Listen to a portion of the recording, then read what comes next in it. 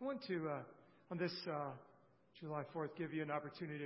If you have something from the Lord, a word from the Lord, a blessing, an answer to prayer, something this week maybe, and you want to share it with us succinctly, give you a brief opportunity if you want to do that.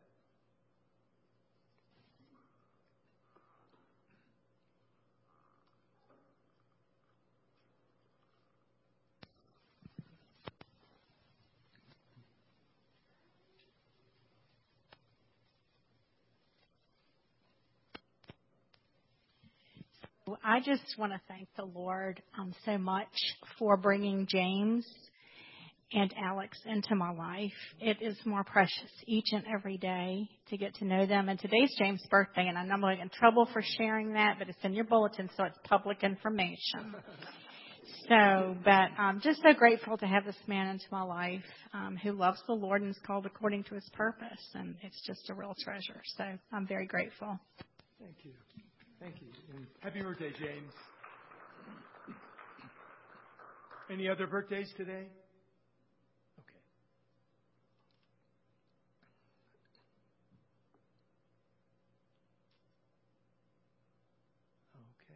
All right. Well, thank you, Kim, for sharing that. I want to begin a series of sermons on stories in Genesis. And I didn't realize until just recently that Sunday was July 4th, or I might have shared something different. But I really feel led to share what I'm sharing with you today, so I'm glad I am.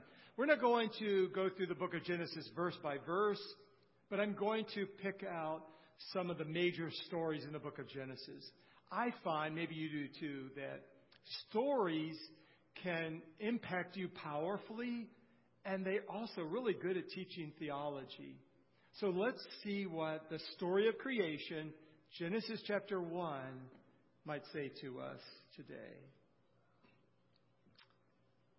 In the beginning, God created the heavens and the earth. Now the earth was formless and empty.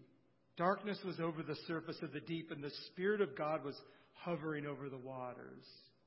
And God said, "Let there be light." And there was light. God saw that the light was good, and He separated the light from the darkness. God called the light day, and the darkness He called night. And there was evening, and there was morning the first day. And God said, "Let there be an expanse between the waters to separate water from water." So God made the expanse and separated the water under the expanse from the water above it. And it was so. God called the expanse sky. And there was evening, and there was morning the second day. And God said, "Let the water under the sky be gathered to one place, and let dry ground appear." And it was so. God called the dry ground land, and the gathered waters He called seas. And God saw that it was good. Then God said, "Let the land produce vegetation, seed-bearing plants, and trees on the land that bear fruit with seeds in it, according to their various kinds." And it was so. The land produced vegetation, plants bearing seed according to their kinds, and trees bearing fruit with seed in it according to their kinds. And God saw that it was good. And there was evening, and there was morning the third day. And God said, "Let there be lights in the expanse of the sky to separate the day from the night, and let them serve as signs to mark seasons and days and years. And let them be lights in the expanse of the sky to give light on the earth." And it was so.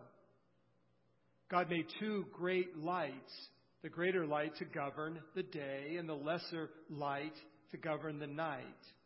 He also made the stars. God set them in the expanse of the sky to give light on the earth, to govern the day and the night, and to separate light from darkness. And God saw that it was good. And there was evening and there was morning, the fourth day. And God said, let the water teem with living creatures, and let birds fly above the earth across the expanse of the sky. So God created the great creatures of the sea, and every living and moving thing with which the waters teems, according to their kinds, and every winged bird according to its kind. And God saw that it was good. God blessed them and said, be fruitful and increase in number, and fill the water in the seas, and let the birds increase on the earth. And there was evening and there was morning, the fifth day. And God said, let the land produce living creatures according to their kinds, livestock, creatures that move along the ground, and wild animals, each according to its kind. And it was so. God made the wild animals according to their kinds, the livestock according to their kinds, and all the creatures that move along the ground according to their kinds. And God saw that it was good.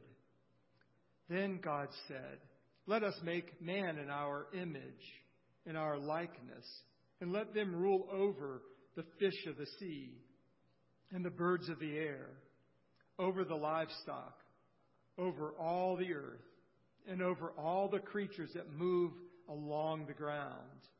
So God created man in his own image. In the image of God, he created him. Male and female, he created them. God blessed them and said to them, be fruitful and increase in number.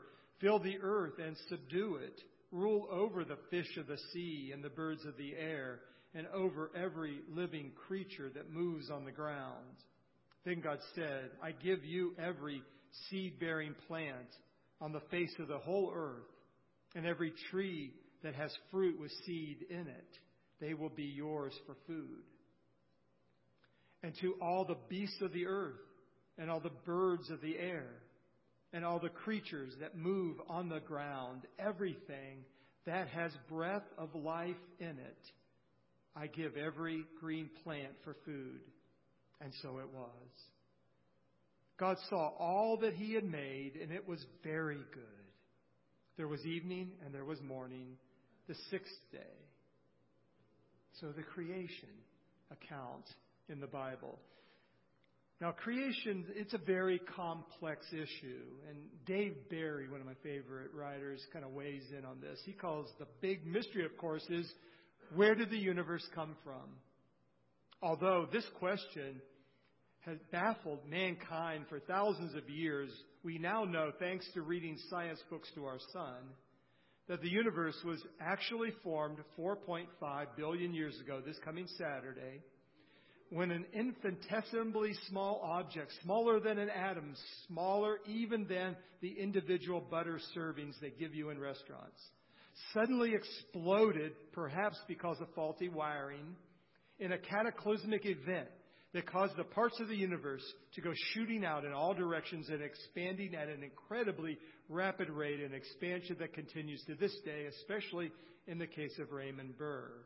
According to this hypothesis, after a couple of million years, various Wincy particles began clumping together to form stars, planets, saxophones, etc., which is why we refer to this as the Big Bang theory. The Big Bang theory is now widely accepted in the scientific community, although it still has a few technical bugs in it, such as that anybody who took it seriously would have to have the IQ of soup. There is no way you could fit everything in the universe into a little dot. I base this statement on my garage, which contains approximately 1/2 of the things in the universe, because my wife refuses to throw them out. Scrunched together at the absolute maximum possible density, so that if you try to yank any one thing out, all other things attracted by gravity fall on your head. From this, we can calculate that the universe was roughly twice the size of my garage when the universe, exploded. I certainly hope this has cleared up any lingering questions you may have had about the universe. Now, there are real problems with Darwinism. I have always thought, has Darwin watched reality shows? How can he believe in evolution if he has? Now, I will be the first to tell you this morning, I'm not a scientist. But there are a lot of really smart Christians who are, and they don't hold to the theory of evolution. And I have some of those resources in your sermon notes today. So let's just start with the book itself, the book of Genesis. The author isn't named, but scholars are generally agreed on that is Moses. Moses wrote the book of Genesis, in fact, the first 5 books of the Bible. And Genesis chapter 1 starts right off with one of the most famous sentences in all the Bible. And I'm stunned at how brief it is and how much it encompasses. In the beginning, God created the heavens and the earth. That's it. That's the beginning that sums up everything.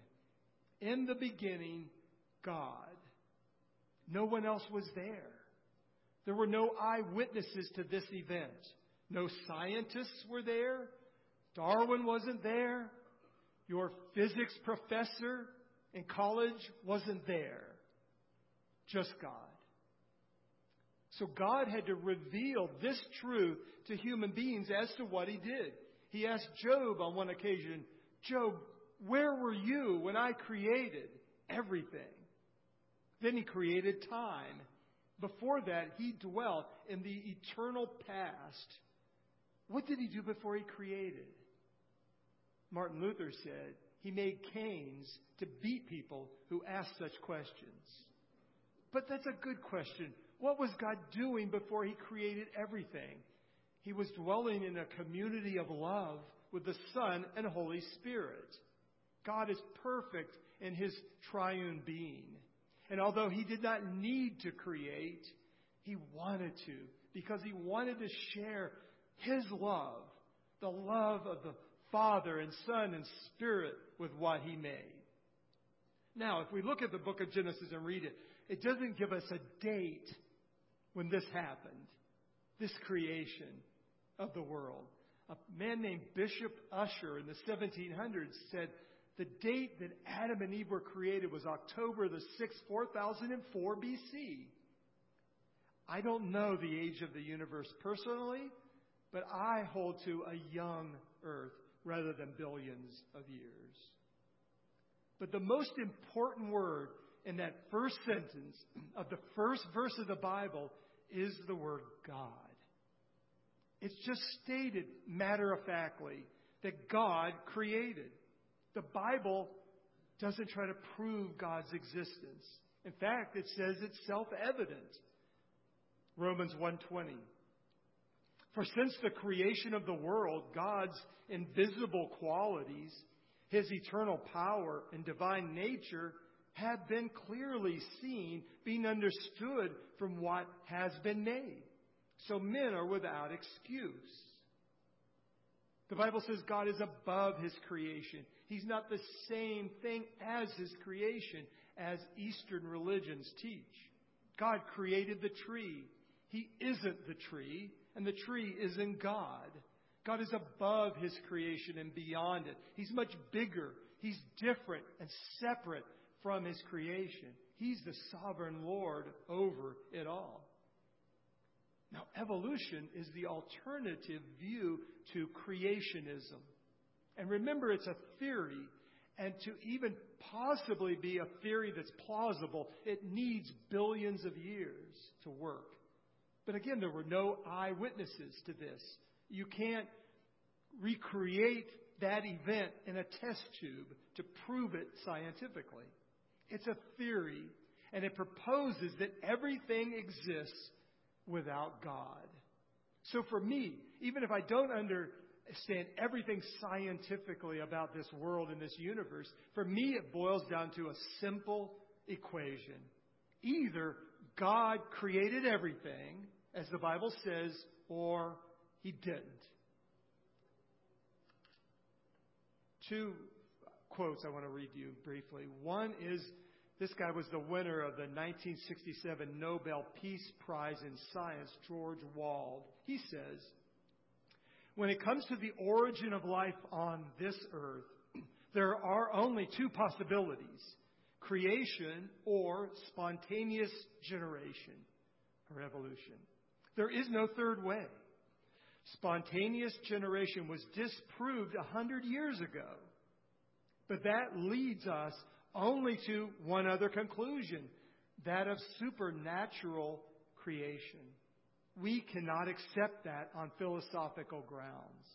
Therefore, we choose to believe the impossible, that life arose spontaneously by chance. Dr. Watson of Harvard University said, evolution has been accepted by scientists not because it has been observed to occur or proved by logical, coherent evidence to be true, but because the alternative is clearly unacceptable.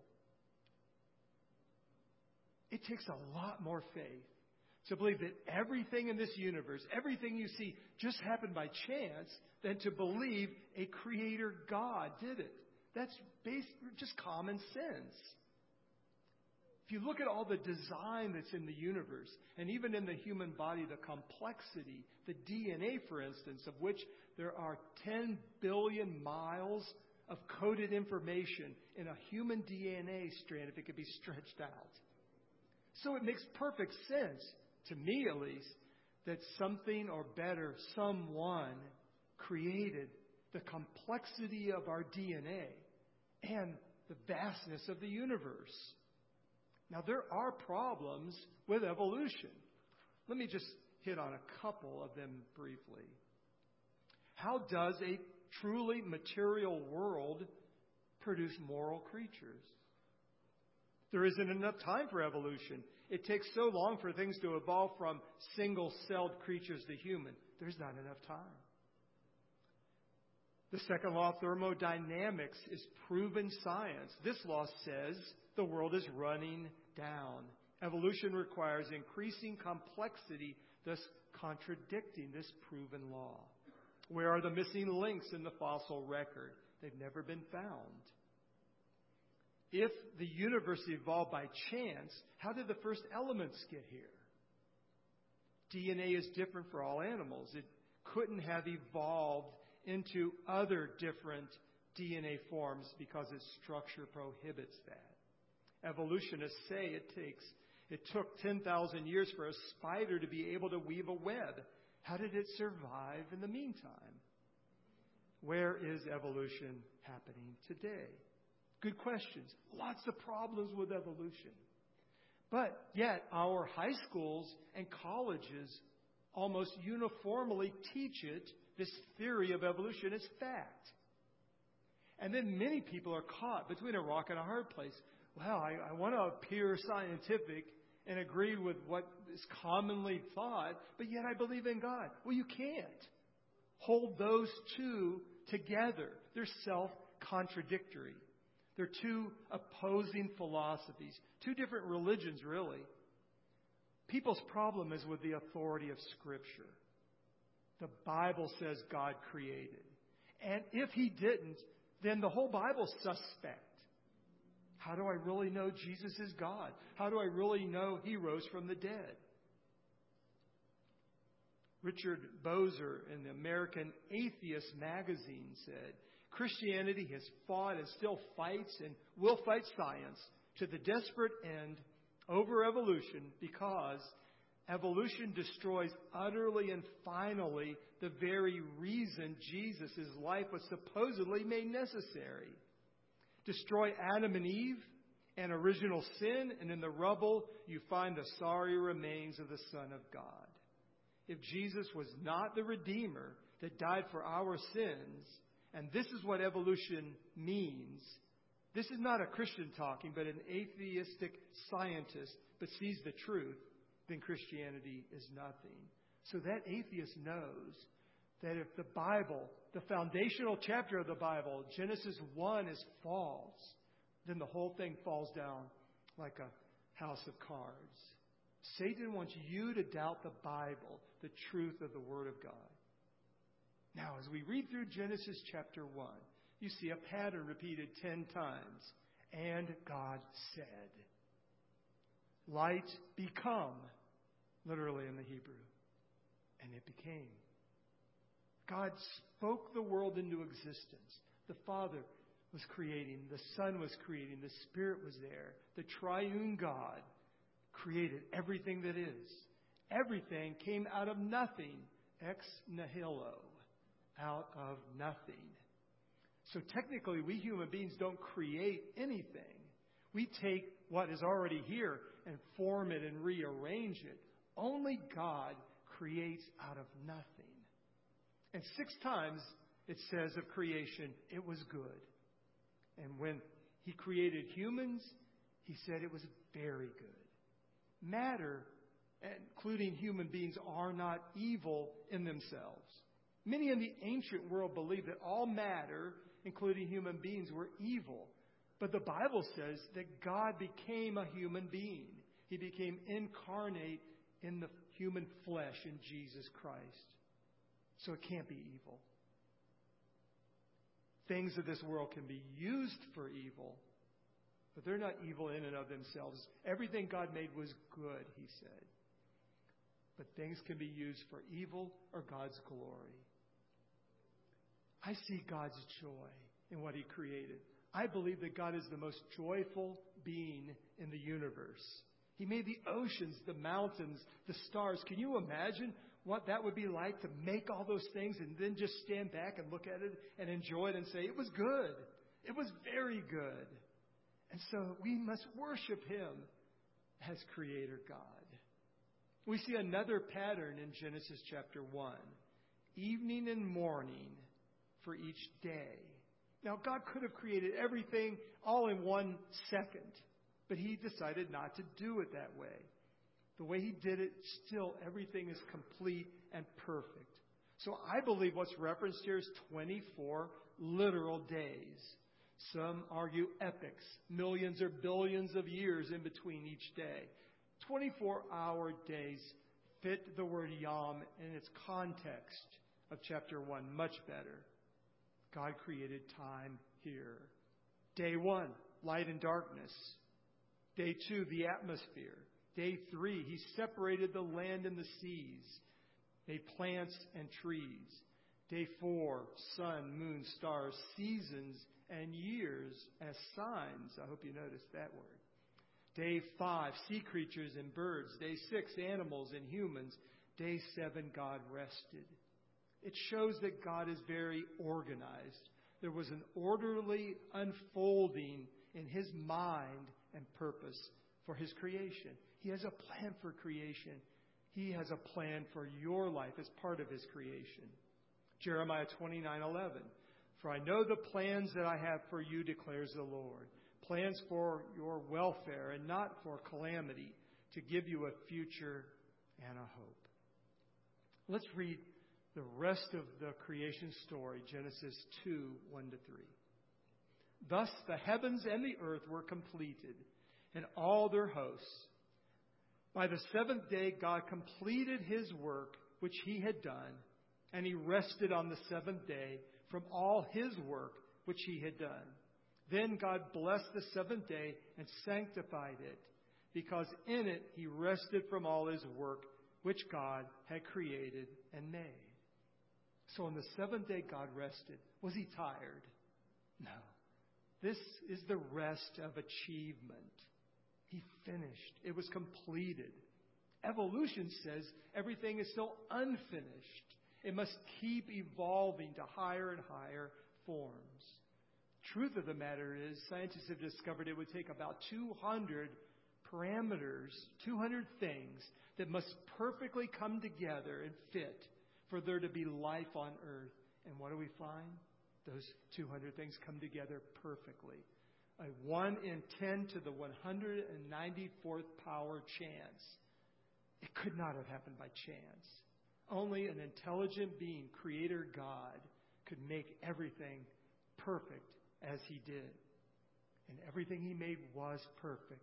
But sin mars His marvelous creation. And we're going to see that in the weeks ahead. And someday, the Bible says, God will destroy this earth that He made by fire and create a new heavens and a new earth. So by application, how can I apply the story of creation in Genesis chapter 1, which is the foundational chapter for our Bible?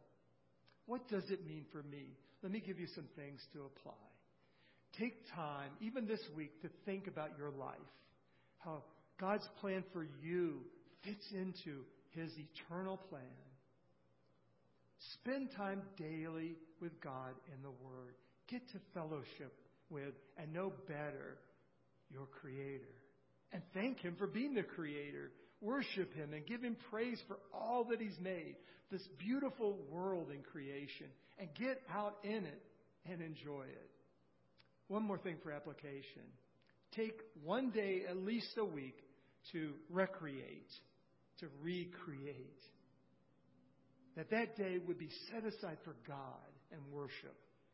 To eat together and visit and enjoy Him and other people. That weekly cycle God created into the order of things. Work and rest. And that helps us to be healthier human beings. Let's pray. Lord, we acknowledge You today as the Creator of all that is.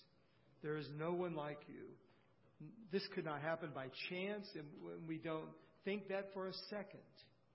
We believe You, that You, God alone, made the world that we live in, and that You have a plan for that world, including us, to live out and share our faith with others in this world so that they might know You too as Creator.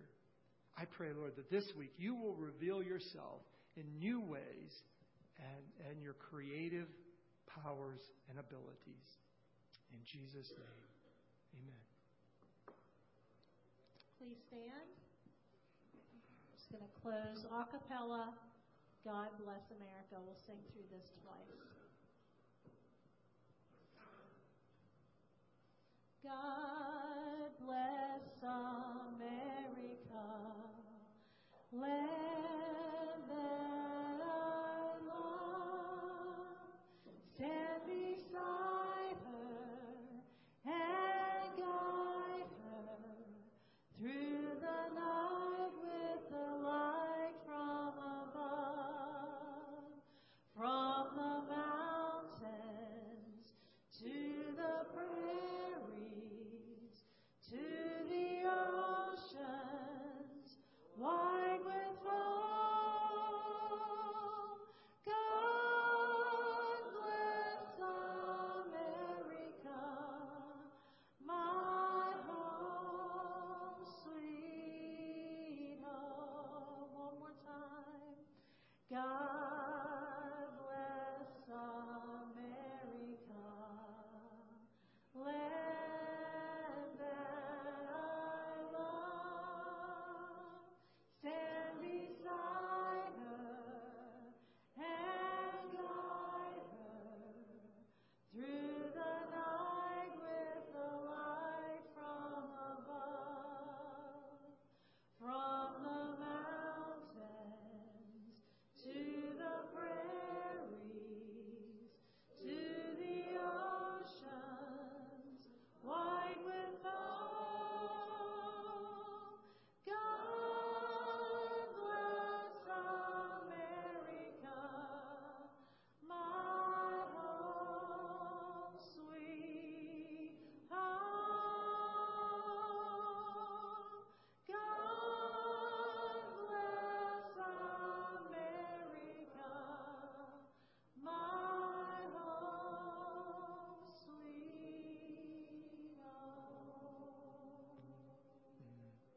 Yes, Lord, we do. As we leave, we do pray that, and not just sing it, but pray it.